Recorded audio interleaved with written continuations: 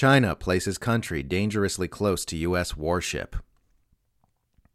The U.S. military has released video footage of a Chinese Navy ship cutting across the path of an American destroyer in the Taiwan Strait over the weekend, reportedly forcing the U.S. vessel to slow down to avoid a collision.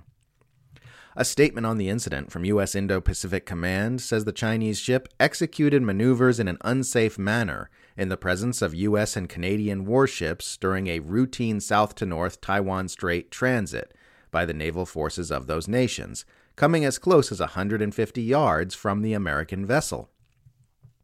Now, I know what you're thinking.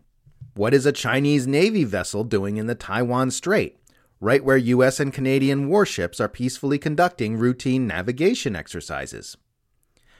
Well, I don't know if this news will be as shocking to you as it is to me, but it turns out that China has somehow managed to place its country immediately adjacent to the Taiwan Strait, and is now only 100 miles from Taiwan itself. This narrow channel of water was the only space the U.S. and Canadian navies were given to travel through, placing them dangerously close to Chinese warships and to the country of China. China has yet to issue a formal apology for menacing the U.S. Navy with the unsafe maneuverings of both its battleship and its geographical location. Noting in its statement that it was acting in accordance with international law at the time of the incident, U.S. Indo-Pacific Command says that its transit demonstrates the combined U.S.-Canadian commitment to a free and open Indo-Pacific, adding that the U.S. military flies, sails, and operates safely and responsibly anywhere international law allows. Which is, of course, true. These are international waters, after all, and the Chinese Navy should therefore stay out of the way of U.S. military vessels traveling through them, just as the U.S. Navy would stay out of the way of Chinese military forces traveling a few miles off the coast of California, or transiting between the islands of Hawaii.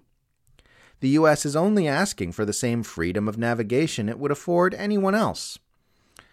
We saw another incident of China's aggressive and dangerous terrestrial placement on the 26th of May, when a U.S. spy plane was buzzed by a Chinese fighter jet during peaceful surveillance operations over the South China Sea. A statement by U.S. Indo-Pacific Command called the incident an unnecessarily aggressive maneuver, which interrupted the safe and routine operations of the spy plane. What the hell is going on here? What is a Chinese fighter jet doing all the way over in the South China Sea? Obviously, Chinese fighter jets have no business operating in that region, especially when their movements endanger the U.S. spy planes who are flying their peaceful missions there.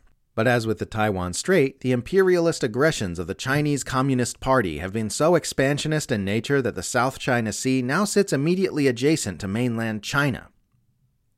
Here's hoping that China stops with its brazen aggressions against the U.S. military forces who are minding their own business in the Taiwan Strait and the South China Sea, stops endangering poor defenseless warships and spy planes by moving through waters and airspace they have no business entering in the first place, and starts respecting the rules-based global sovereignty of the United States of America.